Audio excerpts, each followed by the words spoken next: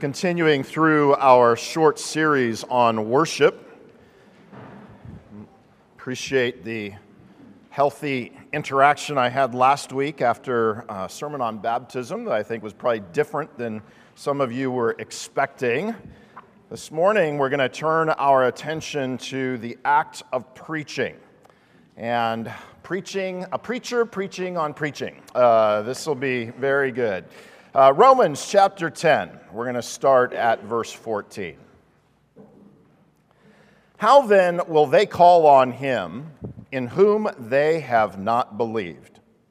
And how are they to believe in him of whom they have never heard? And how are they to hear without someone preaching? And how are they to preach unless they are sent? As it is written, how beautiful are the feet of those who preach the good news. But they have not all obeyed the gospel, for Isaiah says, Lord, who has believed what he has heard from us? So faith comes from hearing, and hearing through the word of Christ. This is the word of the Lord.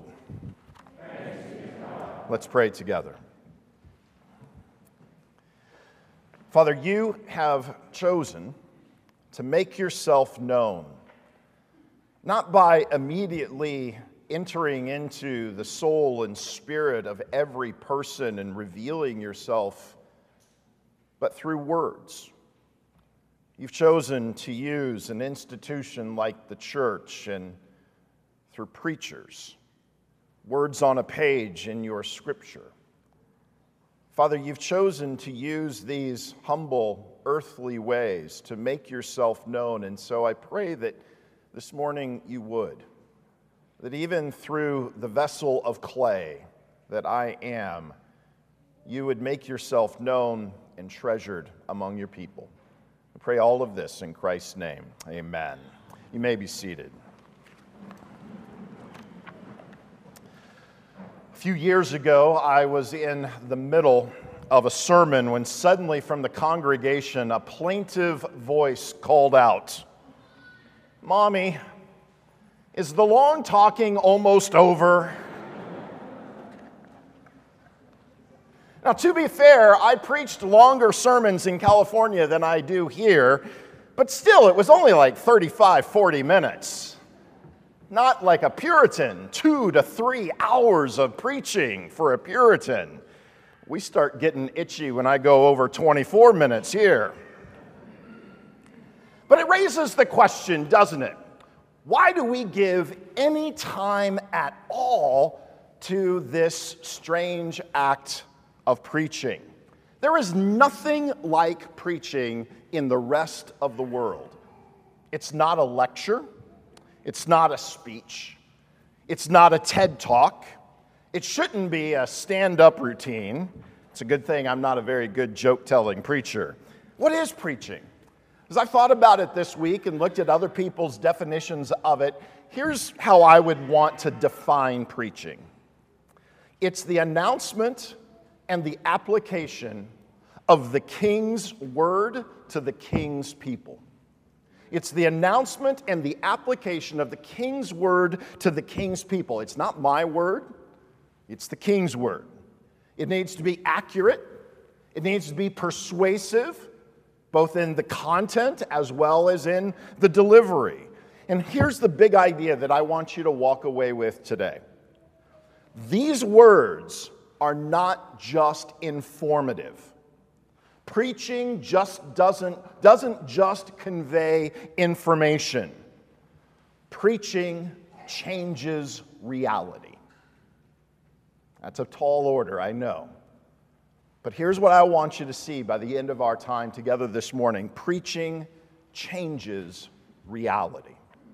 3 things that I want to look at: the power of preaching, the purpose of preaching, and the product of preaching. Aren't you proud of me? 3 P's all in a row. The power, the purpose, and the product of preaching. So what's the power of preaching? The power of preaching is found primarily in the Spirit working through the words of the preacher as he expounds and applies the Word of God to the people of God. I think this is what Paul is after here in Romans 10. I want you to look at the logic that he unfolds for us starting in verse 14. And I noticed that I gave the folks in the office the wrong set of verses this morning for the bulletin. So you're going to need your Bible. I know it's crazy to think about bringing a Bible to church, but you're going to need your Bible to see where we're going here in Romans 10. He begins in verse 14 with this idea of worship, calling on Him, calling on God. How are they going to call? How are they going to worship before they can believe? In order to worship, someone must believe, Paul says. And then he continues on. In order to believe, someone needs to hear. But what is it that they hear? What word actually creates belief in the one who hears? Well, he says it's the word of Christ, verse 17. God has ordained preaching, specifically the preaching of the gospel, to bring new life, to create faith in people. This is why he ends this section with faith comes by hearing. And hearing through the word of Christ. Paul is very clear. People will only believe, people will only call on the Lord if they hear the gospel. And that gospel is a message that must be preached. So if you have ever heard, much less, please, God forbid, ever used that suspect Francis of Assisi quote, preach the gospel at all times. If necessary, use words. I'll put that away. Put away the more modern version, which is someone telling you, your life is the only sermon that some people are ever going to hear. Friends, if that's true, we're all in trouble. Now, the gospel is the power of God unto salvation, Paul says in Romans chapter 1, and it must be preached instead. In fact, Paul even says in 1 Corinthians chapter 9, woe is me if I do not preach the gospel. Now, before we go on, I want to give a warning. To say that there is power in preaching does not mean that there is power in the preacher. Too often today, the preacher is evaluated on his charisma or his ability to connect with the audience. I mean, even that word is emblematic of the problem, isn't it? The power of preaching does not lie in me. The power of preaching lies in the word of Christ. That word above all earthly powers, as we're going to sing after the sermon. It's a word that kills and makes alive. It's a word that pierces through to the division of soul and spirit, Hebrews 4 says. And this is one reason why we wear robes. I told you I'd get to this. This robe, in a sense, hides me.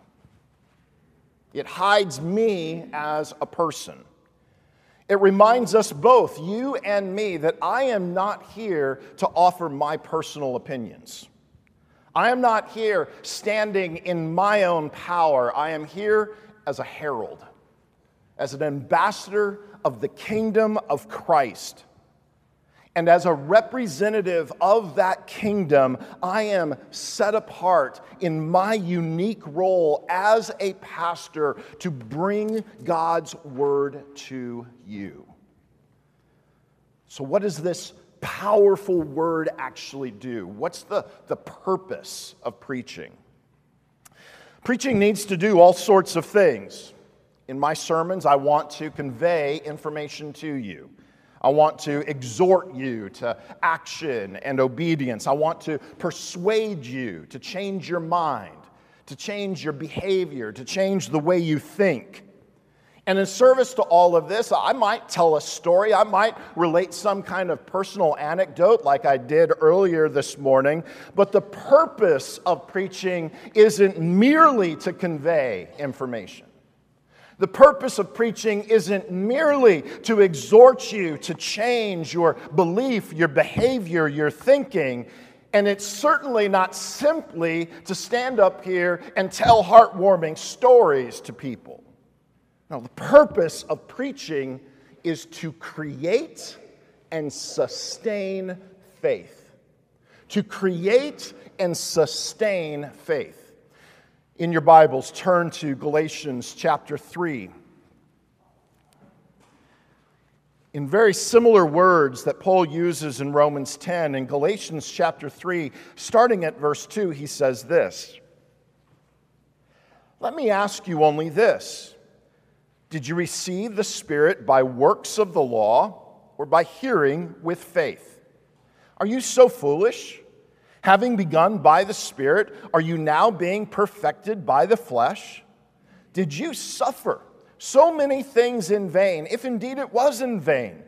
Does he who supplies the Spirit to you and works miracles among you do so by the works of the law or by hearing with faith?" Isn't that a fascinating turn of phrase? Hearing with faith.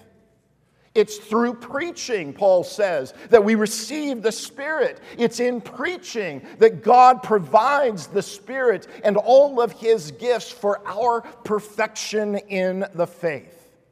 Through the very human act of preaching, God regenerates those who are dead in their sins. And He sustains those who have faith in Him, increasing that faith and sustaining that faith every day of their pilgrimage. Well, friends, this means that you and I both have responsibilities when we come into this room on Sundays. We have a responsibility to recognize what actually is happening among us.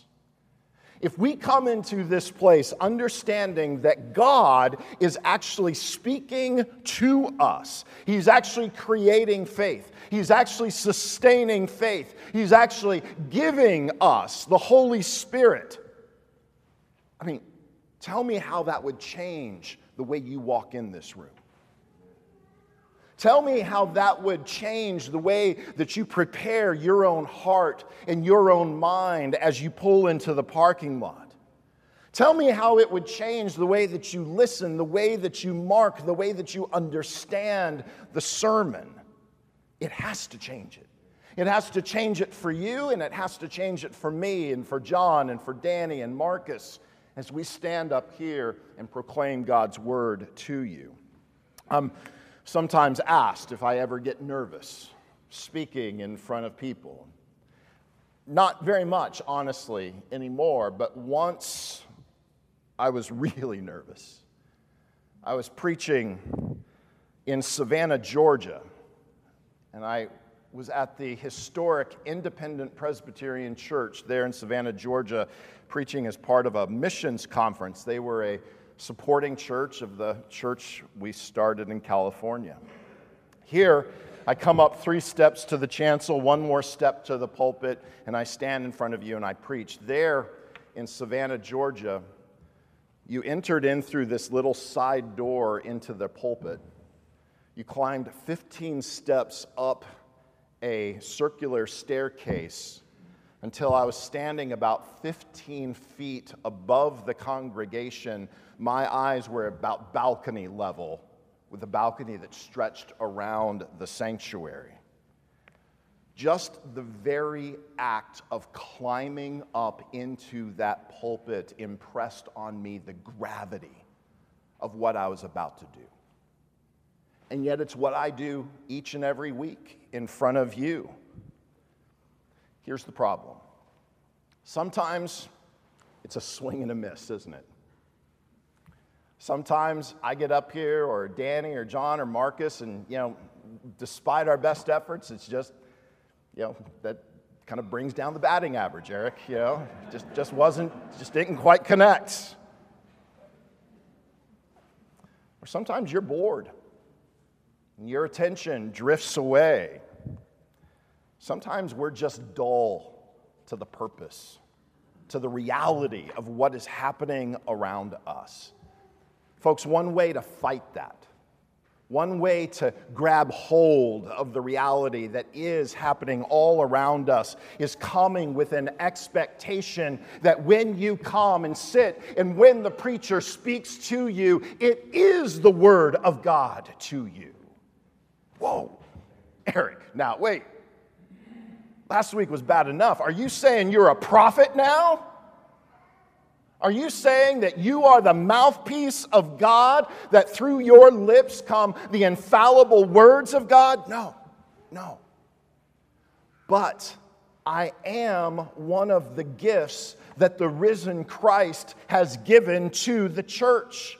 In his ascension, Paul in Ephesians chapter 4, verse 11 says that pastors are one of the gifts that God has given to the church so that you can be built up into the body of Christ. Not me, Eric, as an individual, but me as a pastor, as a preacher.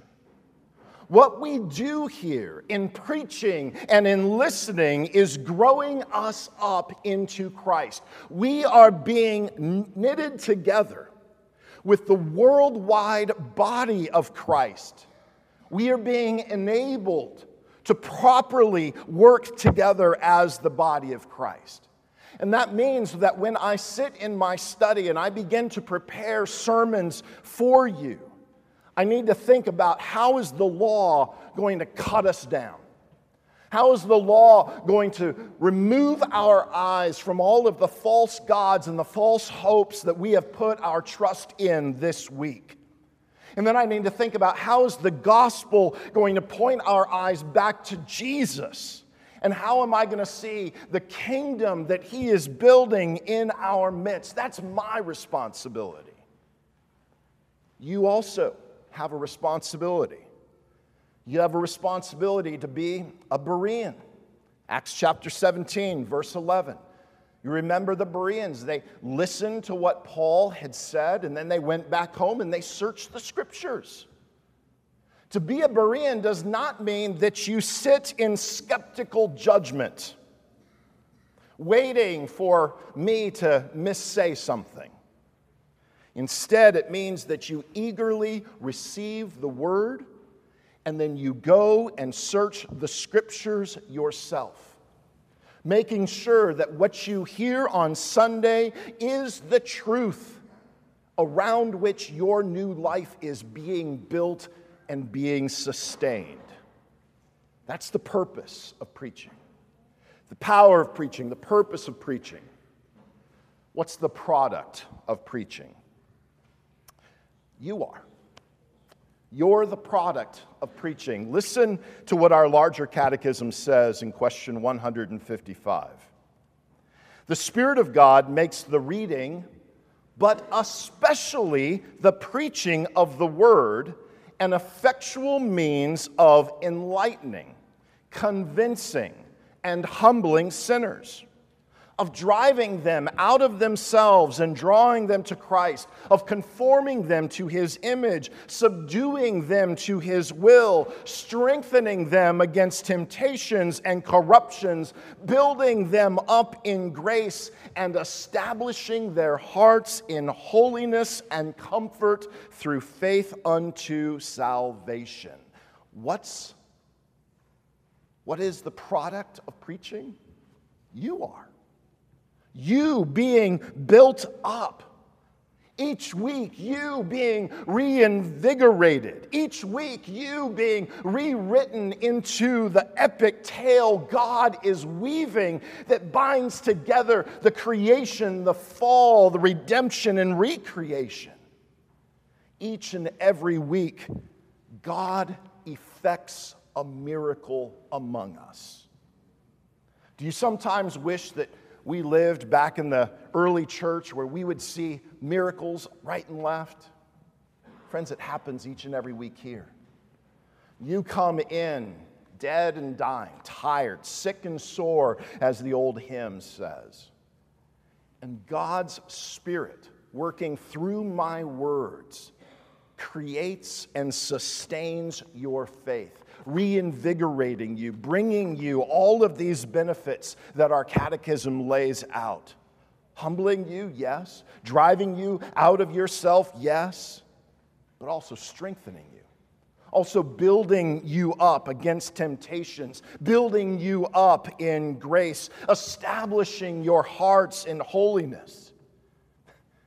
You may not always feel that way when you're wrestling with the kids, trying to get them to stay still in the seat. You may not always feel that way when you kind of slam the car door after you get here because you and your spouse have just been in an argument. Or you come and you sit down and you're weighed down. You're weighed down because you've just been laid off. You're weighed down because a relationship has just ended. You're weighed down because you know your own sin and your own shame. But take comfort in this. The power is in God's objective promise to you, not in your subjective apprehension of that promise. You can come in feeling weighed down and with the littlest faith look to Jesus and say, do your work in me. Do your work for me because I have nothing left to offer to you. Preaching is the week in and week out declaration of a new reality. And folks, by that declaration, you are changed. You are being formed. You are being shaped, conformed into the image of Christ, strengthened against temptation, built up in grace, established in holiness, given comfort that comes from above. You may not always feel it. You may not always experience it in the same way like you did last week or as you might next week. But folks, as you come into these doors, as you sit here in this sanctuary, you can be confident. Confident, not in me. Not in my powerful, persuasive rhetoric, not in my jokes. They're usually terrible. See?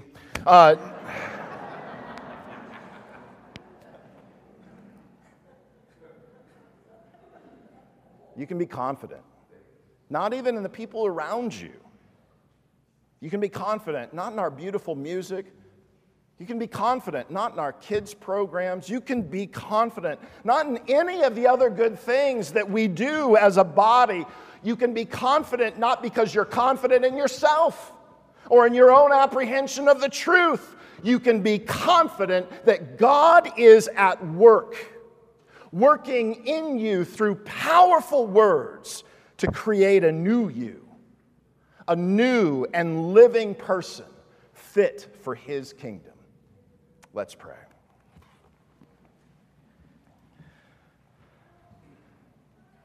Father, we admit that so often we come into this room and we are not confident. Maybe because of relational conflict, we sit with suspicion.